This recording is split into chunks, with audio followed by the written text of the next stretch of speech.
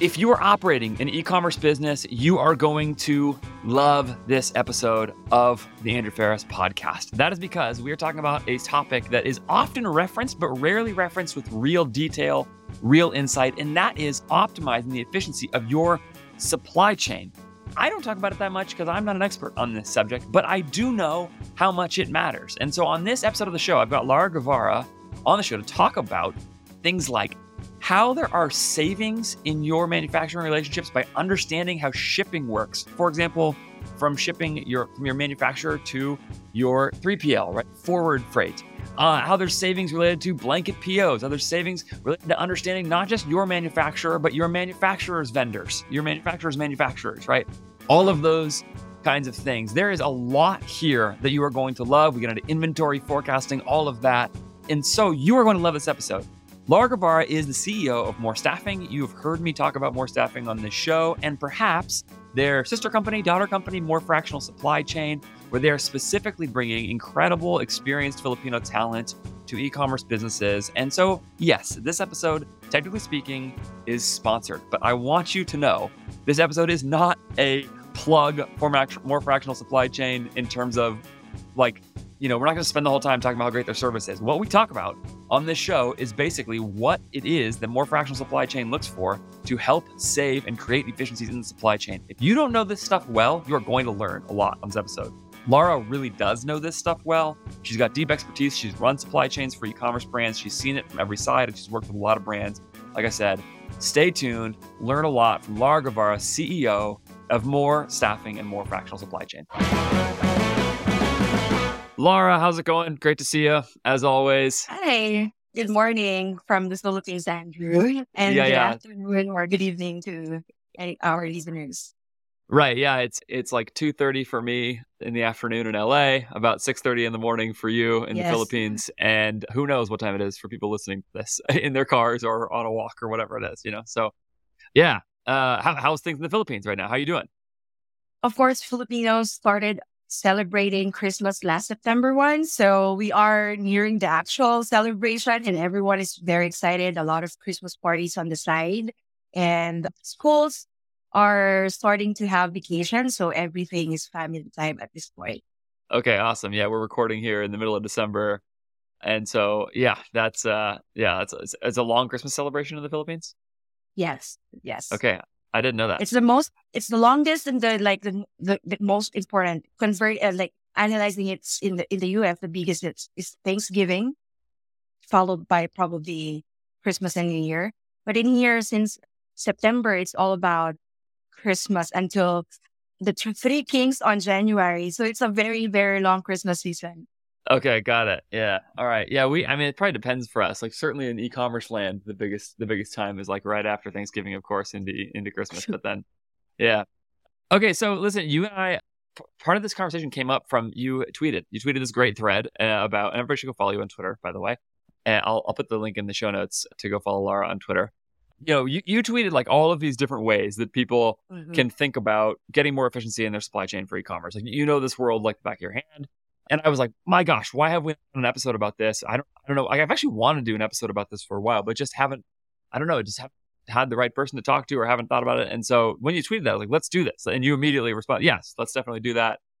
So I don't know where the best place to start is. I think maybe the simple thing to do is to talk about sort of like all the elements of the supply chain that you see as like the top places where the lowest hanging fruit is. Maybe that's the place to start. So when you guys have people come to you who want e-commerce supply chain help, you have part of your service at More Staffing called More Fractional Supply Chain. And so you have people come to you specifically looking for supply chain help. When they come to you, what are the most common, like lowest hanging fruit things that like immediately you're looking for going, I'm pretty sure you probably have some efficiencies to gain here. Like what's top of mind for you? All right. So first and foremost, I would like to start this conversation by saying supply chain is an investment. And there is a return if the team is managed well or if supply chain is managed well. So commonly, we actually, as for your question, we make sure that we first ask their pain points and what are their priorities, their projects that they wanted to move forward first in supply chain because different e-commerce businesses have different priorities. But I would say 75% of our clients would say it is the inventory planning. At the same time, followed by new product development or launching of new products for their campaigns. So when we have these discussions with them during the discovery call, we would see what are the top three things that we can improve on immediately because we want to provide to them an actual return in the first 3 months of working together. And those are savings, sales opportunities, and supply chain risk management. For the savings, we can directly communicate with the vendor for price negotiation, and that's applicable for the cost of the product. And at the same time, this is the most commonly neglected negotiation is the freight forwarder, which is sometimes higher cost than the product itself. So we would start identifying who are your vendors. Are you connecting to the actual manufacturer or a middleman? Because it is very important that we find that direct manufacturer so that we can negotiate with them directly with cost.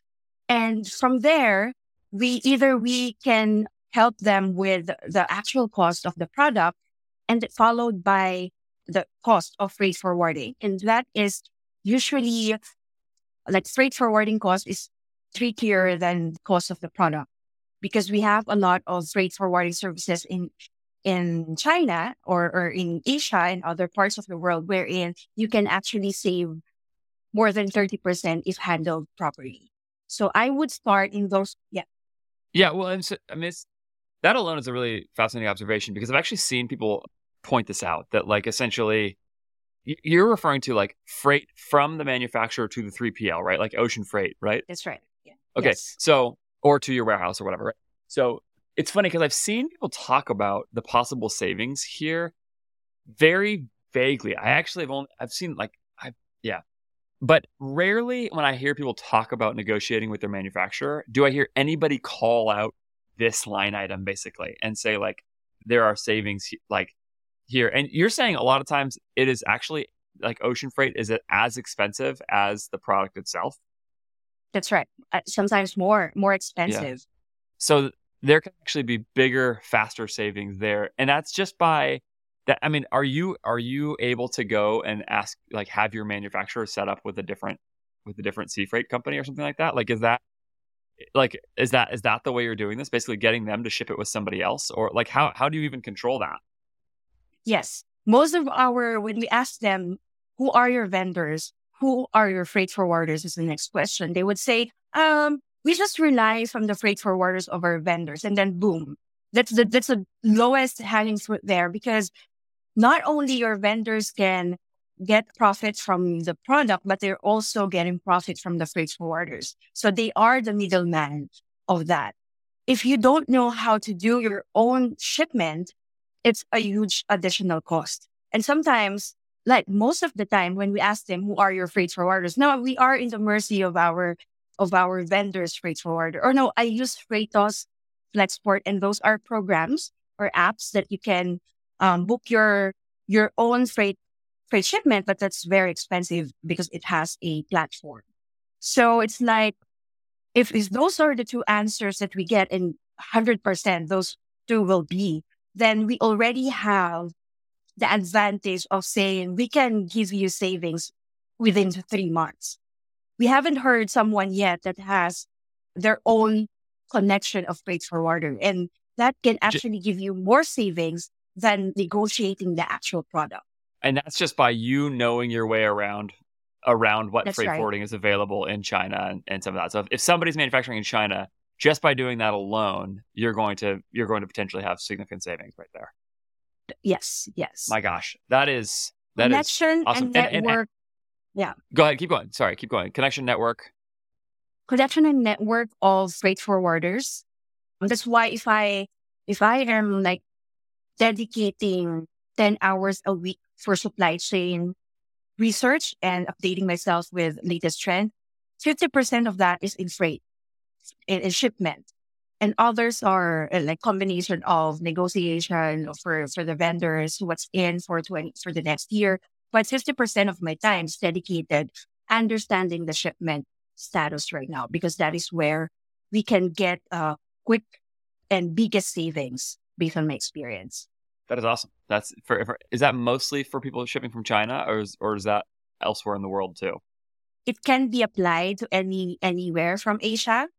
There's not much issues with or much savings with other parts of the world, but anything coming from Asia, there can be a huge potential savings. Yeah, makes sense.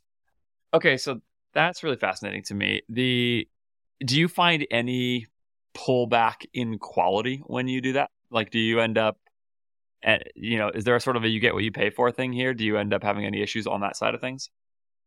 Actually, not for freight forwarding. Unlike negotiating an actual product, they might lower the quality of the raw materials of the product that you're using. For freight forwarding, the only thing that you have to check when you're negotiating cost is where is this landing, or where is this docking in the US? And at the same time, what is the route? And there are so many programs where you can check the route of the vessel. That's another part and a whole story on being able to track shipments. So if they say that normally it will take 30 days to ship this product from Ningbo to LA, for example, and they would say we are going to use a different port, cheaper, but it will take 35 days. It will have additional 5 days. And so that clarity and communication and transparency, that if you don't mind the additional 5 days before it arrives, and at the same time, you will get a savings of 10%. So you will then decide, yes, let's go for it. So it's just, what is your cost? What is our lead time? And then where is this docking? Because it's very important to know if they are docking in the busiest part of the ports there in the US. It will take longer time and sometimes more expensive as well. Yeah. Okay. Man. Yeah. It's just that's one of those details where I think about this all the time. Where I'm always talking to people about just like hammering away at all these parts of their business, and this is like exactly the kind of thing I have in mind. The idea that you would go and negotiate. It's like, sounds great to say, okay, negotiate down your costs with your suppliers, but like, what does that mean? Like, you got to be more specific than that, because that your cost with your suppliers actually refers to a whole bunch of different stuff. There's a whole bunch of, there's all kinds of different things in there. And so that's so interesting. Okay, you said something else really fascinating in your Twitter thread originally, which was, and I'll link the Twitter thread as well in the show notes, but you said something about one of the best places to negotiate for supply chains is actually just by being more aware of local currencies and of the exchange rates, basically. Can you talk about that a little bit? Yes. The fun thing about this is when I started working with e-commerce businesses like more than 5 years ago, the first client that I have negotiating and using RMB and not US dollars. So actually that's where I'm coming from. Like the new or the, I'm not saying old timers, but probably the more, the business owners that have been doing this long term know this technique already. And then we noticed that the new ones dealing with the vendors, they would start with negotiating via US dollars. So I actually learned negotiating in the beginning using RMB, and somehow I realized, or I noticed when I have new clients, they would ask me to do USD because that's how they just don't want to convert, and they think it's the same. And they just wanted to see everything in US dollars as compared to seeing RMB and computing the conversion themselves. So there's a huge probability of savings here, because when we negotiate with their local currency, we can encourage them an open costing relationship. They can provide to you their raw materials cost using RMB as well, and then just a margin, which is usually what will be their profit. So they can also make sure that if they are, of course, they have their manufacturers as well and suppliers as well. So this is one step back is actually understanding 3 tiers of your suppliers. So your tier one is your vendor, your manufacturer. Tier two is the vendor of your vendor. And tier three is a vendor of your vendor of your vendor. So having that R&D discussion with them is helping your tier one vendors to negotiate better with their tier two and with their tier threes. So they don't have to monitor exchange rate of USD and RMB. It's faster for them. It's more fair for them and actually for you. And then it will help them give you the true cost of their product. So a lot of advantage there. And the only downside for you is if you will launch this technique, but you don't have time to monitor this. And so that's why I keep saying this, that if you will do this way of negotiating prices with your vendor, make sure you track US dollars conversion to Chinese yuan, because if not, and if we can't see that the dollar will be weaker in the next few days, then you have to let your vendor know that they need to secure their orders to their suppliers before we have a higher conversion rate. So it's just making sure that first, you know when you need to let your vendor know, lock in your price. Lock in your price to your vendors as well, because we will lock in with you. It's like a blanket PO wherein instead of ordering just for the first quarter of the year, I wanted to order for the second quarter of the year or the third quarter of the year. So your vendor there, your manufacturer, will also order their raw materials for the rest of the year. And it's like helping your vendor as well to plan their orders ahead. So the savings can be observed not only by you or experienced by you, but also by your vendor. So technically you're helping them as well. Yeah, that way it's not just you winning at their expense or whatever it is, right? Yeah, that makes sense. Yes. So helpful. Again, it's the same thing I was saying with that last one. It's like when you talk about starting to do some of these things, it's really about understanding every single layer and every single detail of the process. And that's the way you actually end up creating efficiency for yourself. Man, it's so good. What else should I know, or what else should people know about negotiating with vendors on the cost of the goods themselves, like on the cost of the actual product itself? Like, are there other efficiencies there for savings? Is there anything I'm not thinking of here besides, forward shipping or forward freight and obviously what you just mentioned in terms of exchange rate and all that kind of stuff? Are there any other key sort of leverage points in those conversations? Yeah. So one I previously mentioned about blanket PO, it's like, if we know that the product right now or the raw materials right now is cheaper, we want to secure that and we want to order ahead. But that means you have to also, you need to have good cash flow here, because you are advance ordering to get the cheaper price. So but if you don't talk people through what a blanket PO is, because I just want to make sure people understand what you're talking about. All right. So blanket POs, usually when we forecast demand planning and inventory forecasting, we order usually in the cycle of 45 days or 60 days. So you are planning your products ahead for 45 days or 60 days. Blanket POs, we wanted to extend that forecasting into a longer term. And we want to see if there's an opportunity of savings in ordering 6 months worth of product instead of 2 months. And then if we see that there's any opportunity there to save, we're going to create purchase order that has the whole quantity for the next 6 months, for example, but there's no delivery date. It's just for your vendor to secure their raw materials as well. Not only in raw materials, is to secure their labors as well, their production capacity as well. Because when you help your vendor plan their productions ahead, you're up for great savings there. And then not only they can secure their raw materials at a lower cost, you're also ensured that you will not run out of this product because they have secured their product as well. So blanket PO is ordering for much longer time, sometimes for a year, but there's no date on the delivery, and it has an arrangement that you will be sending the dates on the delivery once you have like the usual forecasting timeline that you have. So if you run your forecasting or inventory planning every month, for example, then monthly you will update the vendor on the delivery dates. Yeah, that makes sense. So when I've seen blanket POs done, typically what I see is people, they like commit to the order, but they don't pay for the whole thing until later, right? Like, I mean, that's like, you're actually going to pay for it depending on your terms Yes. later. You're just committing to the inventory up front and committing to some kind of Yes. payment. Isn't that right? That's right. Yeah.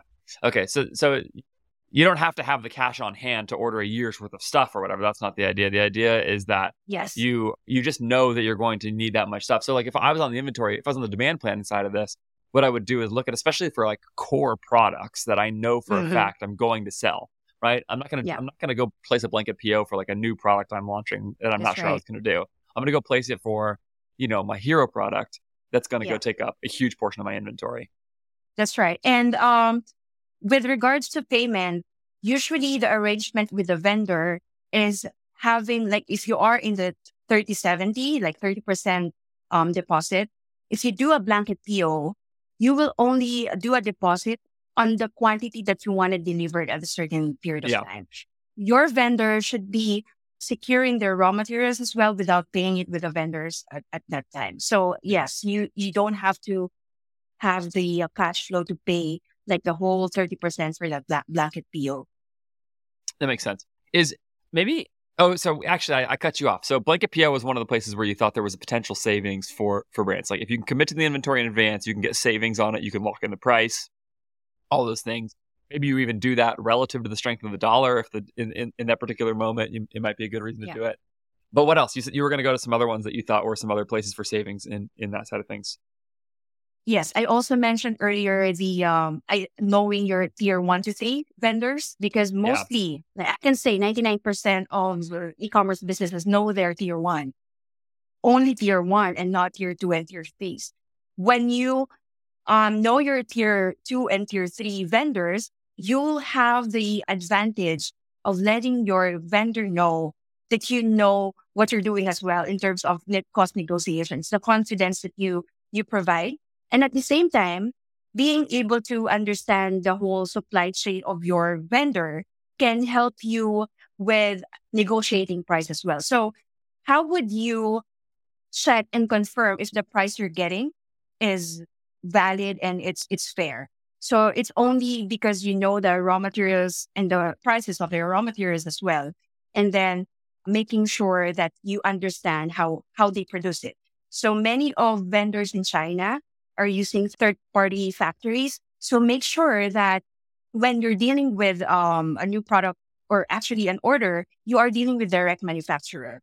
And it's hard to know because you're not in China, but there are so many solutions to this. So one is making sure you have a third party quality check team. And that's, I can actually share with you the link of my favorite third party checker in China, for example, China, Vietnam, India, but they will be doing the auditing for you just to make sure that first they can check if the manufacturing companies are compliant. Many of Chinese, as you know, these issues, they some are not following, not compliant. So they have to make sure that they are compliant with the salary, working hours, age of the laborers that you're using. At the same time, the real capacity of the plant. Do they have the real capacity if there's a surge in PO? If not, what will be their risk management plan? Do they have partners so that someone can fulfill the orders on their behalf? Third is if it's their real manufacturing plant. So for example, for a price of $300 for doing that whole day audit, you know that your vendor can be trusted and that is really actually doing the actual products that you're yeah, ordering and from that them. that when you say be trusted, that you what it sounds like what you're saying is both to accomplish the work that you've asked them to do and to do it at the quality that you're asking them to do it at, but also to do that without exploiting people, right? Like in terms of That's right. labor laws and some of that, right? Like, Yes. yeah, which I Yes. know is always like I've got a concern I've had about working with some manufacturers across the world or some vendors across the world where it's not like I necessarily think they're definitely doing that. It's just that I know I'm far from it, and so it's Really. hard for me to be Yeah. aware, and I don't want to touch Yes. that if I'm a company. Yeah. It's not what I'm interested in doing. So yeah, that's really cool. So yeah, we will. You can go ahead and give me that when this conversation's over. You can give me that, and I will put the link in the show notes to a third party auditor. It's $300 to go get that Okay. done. Yes, I that's mean, right. that's nothing. That's Yeah. like absolutely go do that. So that's a no-brainer.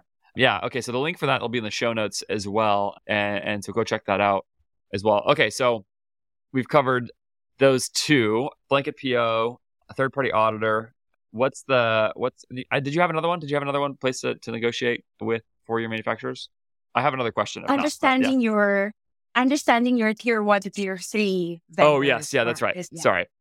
Yeah, that's another thing that it makes so much sense when you say that. And when you were talking about that, do you think like should I just go ask my first tier manufacturer, my tier 1 manufacturer, like just go ask them who they're working with? Yes, that's right. So for example, I'm ordering polos for my company. I would ask where are the fabrics coming from? So they should be able to provide the name of their vendors as well. And at the same time, we can do our own audit to their vendors. And that is, this practice is done if you're doing corporate supply chain, you actually go to your vendor's vendor. But in the remote setup, people are forgetting about this very good practice because it's more complicated. It's in China. So the least you can do is to know the name, do your own research, and provide ask the third party to do the audit for you. Before, when I was working for KFC here in the Philippines, we go to different parts of different countries to check the manufacturer, our warehouse, our vendor for different raw materials that we have.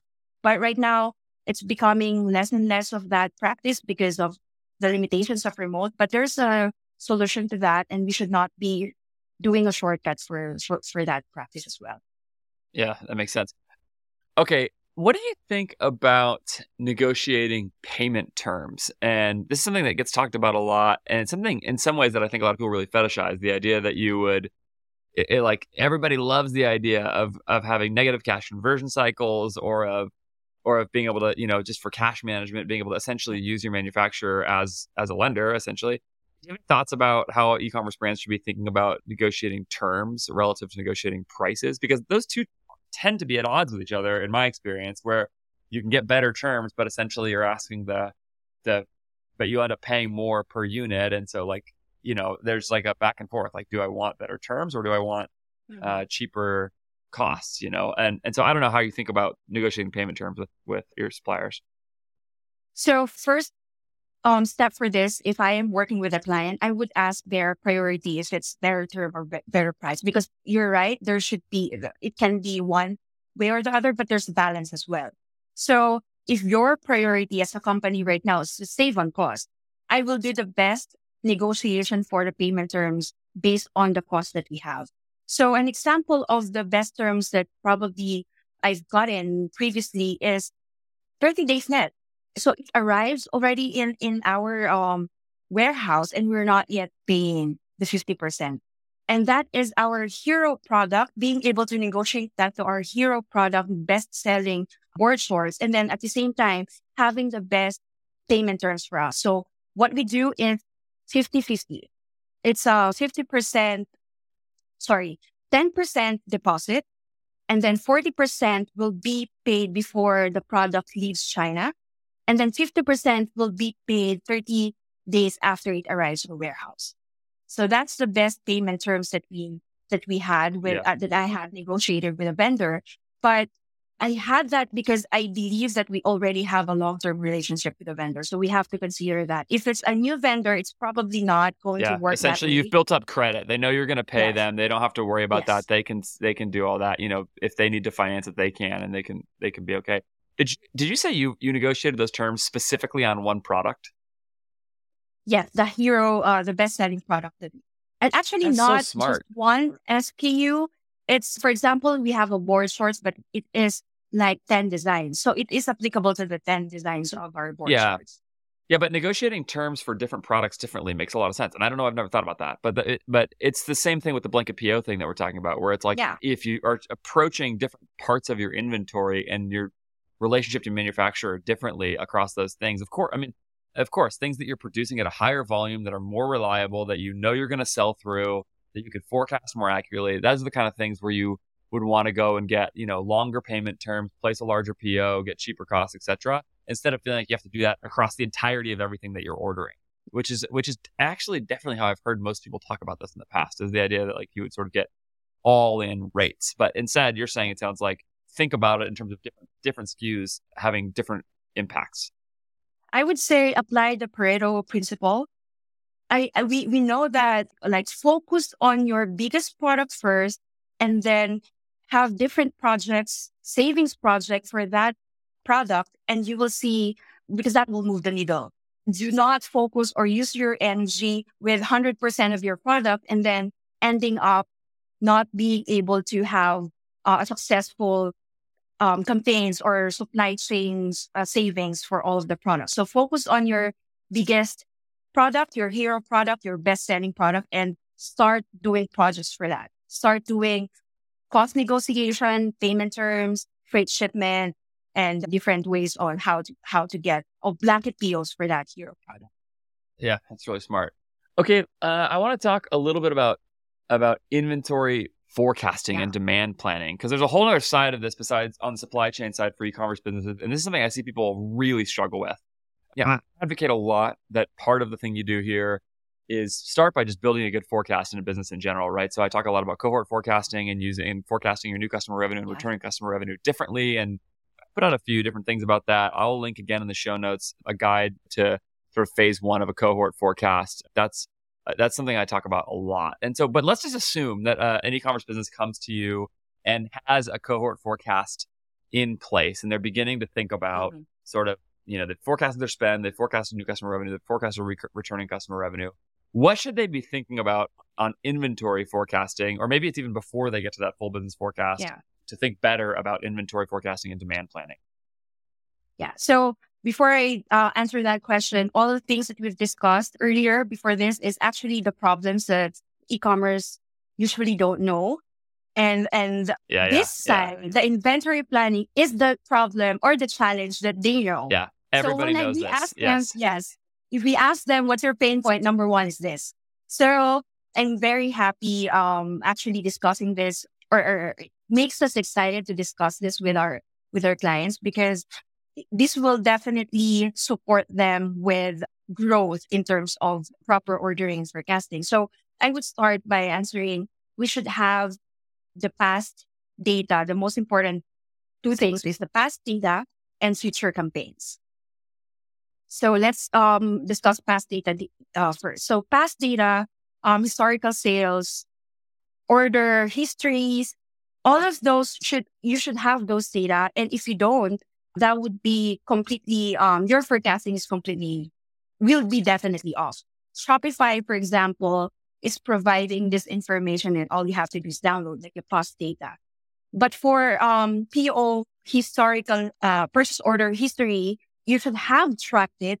Otherwise, you don't have the date and the quantity that you've had, and you can't use this data for your forecasting. So everything should be captured when you are working with supply chain. So I would tell my team members to always have a tracker for everything, like PO tracker, arrival shipment tracker, because all of this data will be used in forecasting in the future.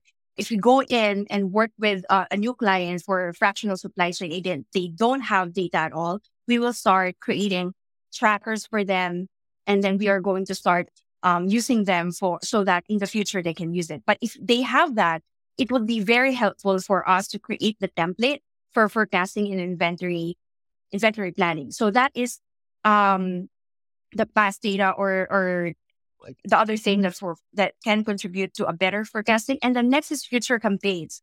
Once you have the data of your previous sales, is not enough if you don't add your campaign growth or marketing strategies or marketing campaigns aligned or plotted or planned for the next quarter, for example. So we're discussing how much should we, what is our multiplier? If we are to discuss this with our marketing, supply chain and marketing person, if we are going to have a huge marketing campaign for our hero product this Thanksgiving, for example, what is our multiplier? How much % is our buffer? So having that transparency and communication with your marketing is very important. So again, it's using past data for historical sales and then combining it with future forecast with your growth and marketing campaigns.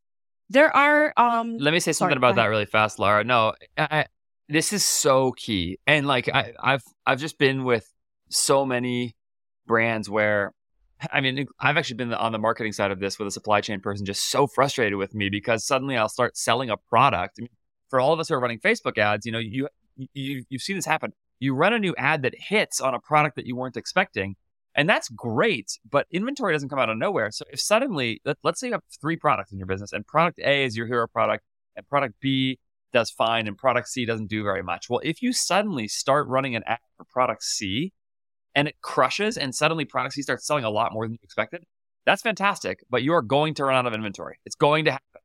And so there's 2 approaches to this. One of them is, that's okay, actually. You start doing that. Now you know you've got this banked.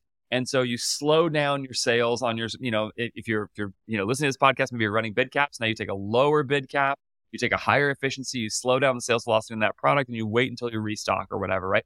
But there's another thing here, which is, it can actually go the other way, which is if you know you have a lot of product A and you plan to keep selling it, and you've placed that blanket PO, for example, you're committed to the inventory like we just talked about, that means the marketer now has a challenge, which is sell product A. Build your ads, spin your creative wheels on product A. When you're seeding products to influencers, do it on product A. Like, all of those things matter. And so however you approach products B and C are going to have to be necessarily down like different conversations. And so especially again, once you've got like the blanket PO kind of thing or something like that, if you've made a commitment like that we've talked about, now it is part of the marketer's job to just sell a particular product. And you're right. The solution to this is actually very straightforward. It's get those people in the same room, so to speak. Could be on Slack or whatever, right? But get them in the same room, so to speak, talking about what are we doing inventory-wise? What's our plan? What do we need to sell? And do we need to actually speed anything up? And of course, your marketing team they want to run a sale or do a gift with purchase or something like that if their sales are too slow. Or let's say your sales are too fast on a product. It might mean getting rid of your sale on that product. I actually just did this with a client. Like that was moving through some inventory too fast. It was working too well. And so they had a BOGO on a bunch of, a product going, and they just took this product out of the BOGO. They just made a thing and said like, nope, can't do buy one, get one on this product anymore. Why? Because they're going to run out of it. It's just, they weren't going to be able to go fast enough. So yeah, I think that's so much of it. And that also means that generally, if you're building a year-long forecast in advance, there has to be some assumption built into that forecast. Like you said, like looking at historic sales velocity across everything and go like, okay, this is what we expect to sell.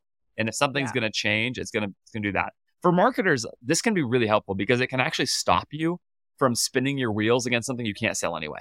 And people will otherwise, they'll start thinking like, how do I sell a bunch of this product, whatever? Well, if you go put a bunch of creative resources and go plan a photo shoot and all that kind of stuff around a product that you can't move because you don't have enough of it anyway, that was a waste of your money. Don't do it. Instead, it allows you to align your resources against your biggest opportunities. Yeah. One report that would help, ask your inventory planners about this, is your slow-moving products. In your slow-moving product report, you should see all the details that you need if you wanted to do marketing campaigns, so that you focus on those with a lot of inventory and slow-moving. Because the thing here is, I'm smiling earlier because this is the actual scenario that is happening with us. It's marketing. It should not be marketing versus supply chain, but that's what's happening because, hey, marketing, it's very easy to tell us that you're doing a marketing campaign for this. Of course, we want us, the company, to sell, but at least let us know so that we can give you an advice if this is the right product, or we can already advise our vendor, I need this product air shipped right now, because there are products that are small that doesn't have to be sea shipped. So at least do a courier shipment. It takes 3 to 5 days, and then so that I can support you. It's always how supply chain is a support department. How can we support marketing campaigns? So having that transparency that even we cannot stop you from trying out ads and the likes, we at least can share our thoughts and track. And actually, most important for me is I will track that data. I will track the result of your marketing campaign because I can use it for future forecasting. Yeah. And one of the things you said there that I've seen also done is like somebody actually gets on the phone with their manufacturer and says like, hey, we actually think we're going to sell a lot more of product C than we expected. can you switch around your manufacturing schedule? Is it possible for you to move things up? But sometimes they can, sometimes they can't. But if they can, sometimes it doesn't matter to them. They might not care at all. They might be like, sure, we can switch, whatever. It wasn't going to be a big deal for us. We're happy to do it. Sometimes it is a big deal, depending on what the product is and the complexity of it. But like, yeah, I think you're right. You just have to do that. I mean, the way I've seen this actually play out again from the marketing side, in part, is to actually have whoever's running it, especially again, if they're running meta ads or something like that. If a new ad hits for a product that you were not previously selling a lot of, it's like send a message immediately and say, hey, we were spending $5,000 a day on product A and no money on product C before. Well, now look, we got a new ad and it's going to spend $3,000 a day on product C, and we weren't planning on doing that. Okay, this is out of nowhere. Immediately alert somebody. This new product is taking off. We have an ad that took off. Go tell somebody today, right now. Yeah. Here you go. And then you can decide, okay, we have very little of this. We need to get more right away. Or we have a lot of it. Don't worry about it. Or we have a medium amount. Let's watch and see how it goes, see if this result holds, and if we should react or if we should just kind of carry on, whatever. So, but you just got to notify somebody immediately. Yeah. The more we know, we are problem solvers. So the more we know, the more we can help solve the inventory issues. So that can help getting that information. The other thing I'll say here is that, like, the truth is, inventory forecasting is impossible. I mean, it's just like for a growing e-commerce business, the error bars are going to be wide on your forecast. They just are. Yeah. Like, it's just like, and so the notion of like, oh my gosh, how do we make it so we stop running out of inventory? Well, the answer is like, if you're growing fast, it's going to be pretty hard. Like, do your best. And I bet you guys, Lara, can help a lot with thinking about some of those things with just some good communication, but it's just going to be really, really hard. Improving it, but there's no there's no 100%. Like, I had a mastermind last night with 2 inventory planners that we have. So I asked them, so if last year you sold X number of your hero product, and this year, because you sold that last year, this year you doubled it because you know that it will have more sales. But then again, this year you sold everything by November. You don't even have stocks for December. So like, how are you going to measure the forecast that you've done, the inventory planning that you've done for this year? And a lot of contributing factors has to be considered, like, again, marketing campaigns. One of the answer that I get earlier that is, I think, going to be helpful, that they use for their company is that they observe the number of new customers. So new customers and repeat customers. And they sometimes, and they use it as a multiplier. So if they have like 50% more from last year, yes. Right. And so that's one. At the same time, you have to add a multiplier for your campaigns if you're doing a lot of promos for Q4. And then so having that said, are we going to have 100% forecast? It's basically, the answer is no, because what we aim is to make sure that we also balance overstock and understock. If you are going to overstock and your product is seasonal, and you're left with a lot of products for January, and it became we all know that January onwards is the off-peak season for selling, and you're now left with a huge product inventory sitting cash flow in your warehouse. So it's making sure that you have enough, but also having a little bit of a buffer, but not too much that you'll end up with a lot of products in your warehouse that you can sell anyway in the next coming months, which is very, very tricky, because from being the busy season of gifting season and then suddenly drop January to March. So that's how it should be. I would say that managing overstock and understock should be always that cost. If the product, I always say, is the product small? Is the product cheap? Is the product seasonal? Can we use it all year round? If the answer is yes, then we can overstock. We for sure can handle and sell it next year. But if it's a jacket for Christmas that is very heavy, very hard to ship from China to US, and then also it's the design is Christmassy, and that's something that we really have to. It's better to get out of stock than overstock, than have a remaining for next. Yeah, it's like, That's so insightful and so right. Like there's so much of the question. Sometimes there's generalized advice given about like, oh, you should make sure that again, you like really optimize for inventory turn and make sure that you have a fast cash conversion cycle. And that's great. Well, look, if your product is really, really small and really, really cheap to make, actually that's not true. What you should optimize for is never running out, especially if you know you can Yes. sell it, right? Because it's not Yeah. because it actually doesn't tie up that much cash to keep it. And so but like you said, like if your product is really seasonal or something like that, like you can end up sitting on it for a year. That's actually a big problem. You do Yeah. tie up a lot of cash. Now you have to say, we're willing to risk losing out on some growth potential. We'll take a higher profitability on our products now, even if we have to raise the price or slow down our ads or something like that. We'll do that. We'll let that money trickle down to the bottom line of our business. Yeah. And yes, it's true. We won't grow as fast at the top line because of that. And that trade-off, I think, is like is Yeah. really, really dependent on what the product is and on what your cash position is and some of those things.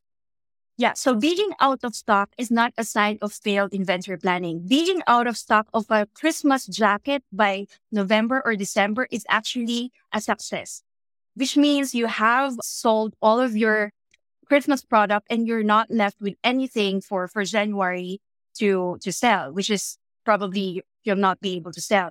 But also for the small products that can be sold all year round, out of stock is a sign of failure in forecasting because you shouldn't be running out of those small, cheap products that you have. So again, it's a matter of categorizing your products.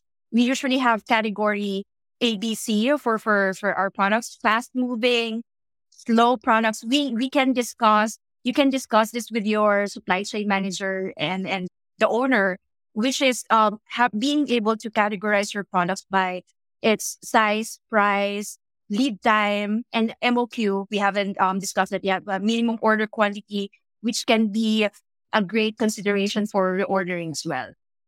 Yeah, it's so helpful to remember that like so many of the generalized rules and things you see in general commentary around this stuff actually doesn't really work that way. Like things are actually more specific than what the generalized rules would suggest sometimes, you know? Yeah. Yeah. Okay, so talk about more fractional supply chain or about more staffing, really anything here, Lara. I think for the person who's listened to this conversation and is like, oh my gosh, there's so much stuff I don't know, or maybe even they're thinking like, I don't have time to go and do all this stuff. It sounds great, but I don't have time. Talk to people about how you're helping them solve that. Okay, so I mentioned in the beginning of this call that supply chain is an investment if we can handle it correctly.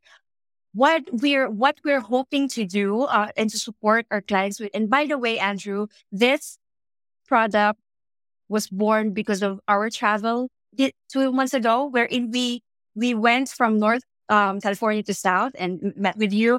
We went to our e-commerce vendors, look at their warehouse, meet with them, ask their pain points, and most of the common issues that they have is really having not enough people to work on their supply chain. So one of them has a supply chain manager, but supply chain manager can do end to end, of course, but you have a limitation on their expertise. So I would say, for example, my expertise is in new product development, project management, sourcing, and negotiating. My least is inventory planning. So whenever that's why I mentioned earlier, I have a mastermind with inventory planners because I want to continue learning about inventory planning because that's my least expertise in the end-to-end supply chain. Ideally, you have 4 members. Demand and inventory planner, which is good in Excel sheet, data analysis, which includes data gathering and data presentation. Next is you should have a sourcing person, your new product development lead, which is the expert in negotiation, sourcing, vendor management. And then third is a support and admin coordinator, which can track your POs, order processing, send your orders, do all the nitty gritty stuff of supply chain. And ideally, you have a manager who will manage all of those members. But again, earlier I've mentioned the limitation on budget.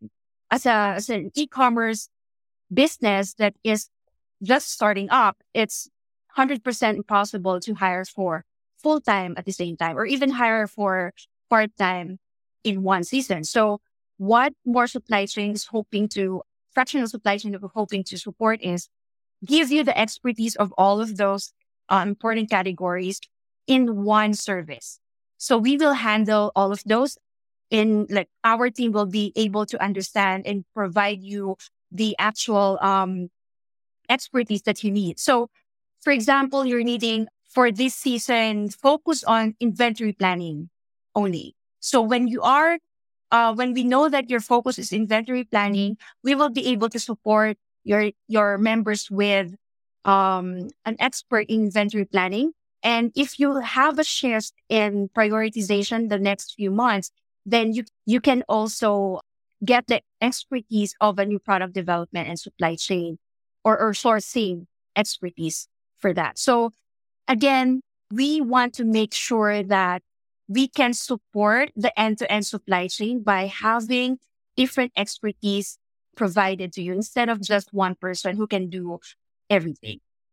Yeah, that makes so much sense. I think that's great. The combination of being able to do some of these things for a US e-commerce business, both already with the savings of doing this with a Filipino talent, it was already going to be cheaper than hiring that person in the US.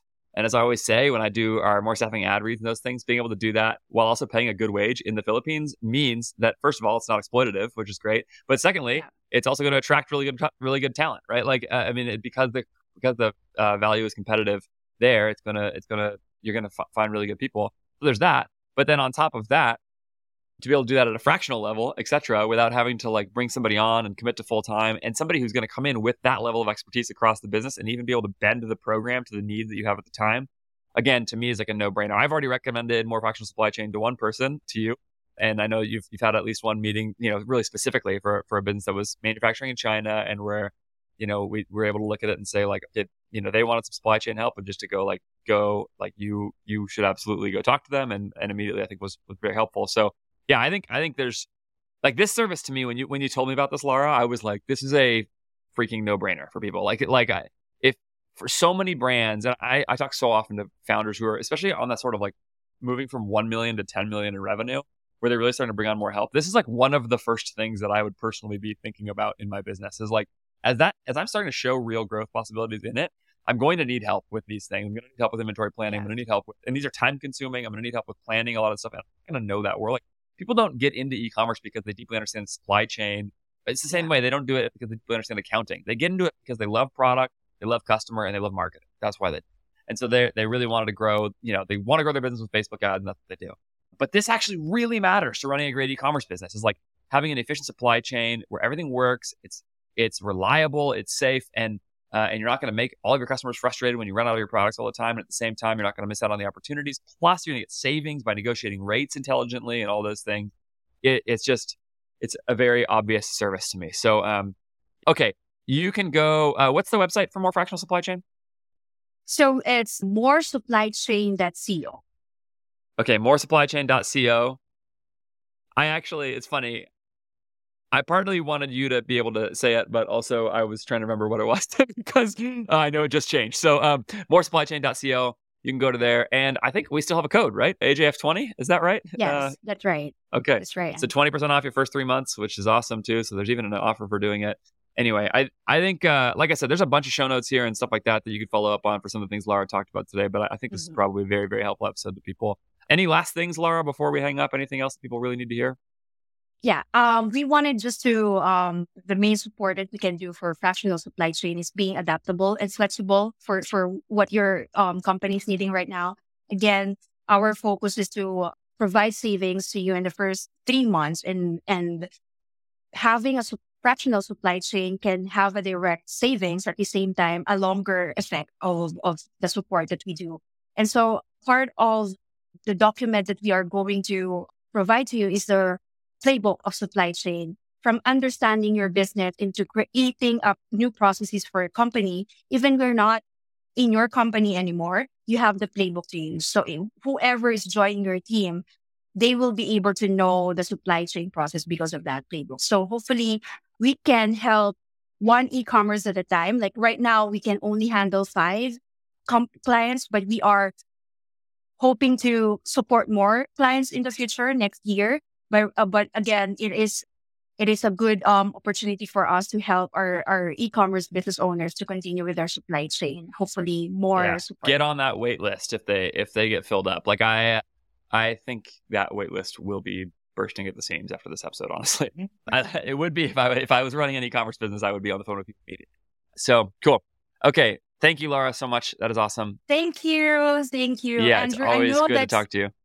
I know that in the future, we will find a time to discuss, like, focus on supply chain, because we've discussed like the end-to-end of it, and we wanted to focus sometimes on forecasting, new product development, project management things. So hopefully we have a chance. So much to get to. Yeah. Let's do another one for sure. I think people are going to love this episode, and they're going to want me to bring you back on and do more. It's going to be the most popular sponsored episode in the history of sponsored episodes, because it's going to be really... All right. Thank you so much, Lara.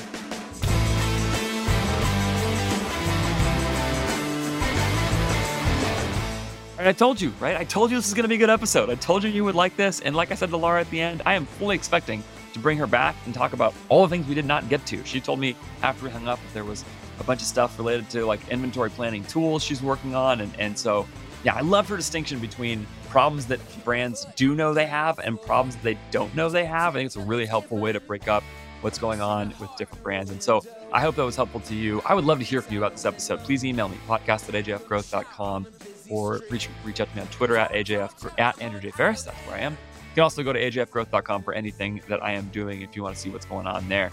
I would love you to rate and review this show. Of course, do follow up with Lara, by the way. She gave you all the links. All the links are on the show notes there as well. And you can go reach out to get more fractional supply chain. As she said, she does not have that many slots available. So if you're interested in working with her, you should make sure to go beat the doors down as fast as possible to get on, to either start working with them now or get on their wait list. I think it'll be a really big help to you. Like I said, yes, rate and review, all the usual stuff. Share this with somebody. I think that this will be a very helpful episode to a lot of people. So if there's somebody you know who's operating an e-commerce business, make sure to share it with them as well. Thanks so much, as always, for listening. I'll see you next time.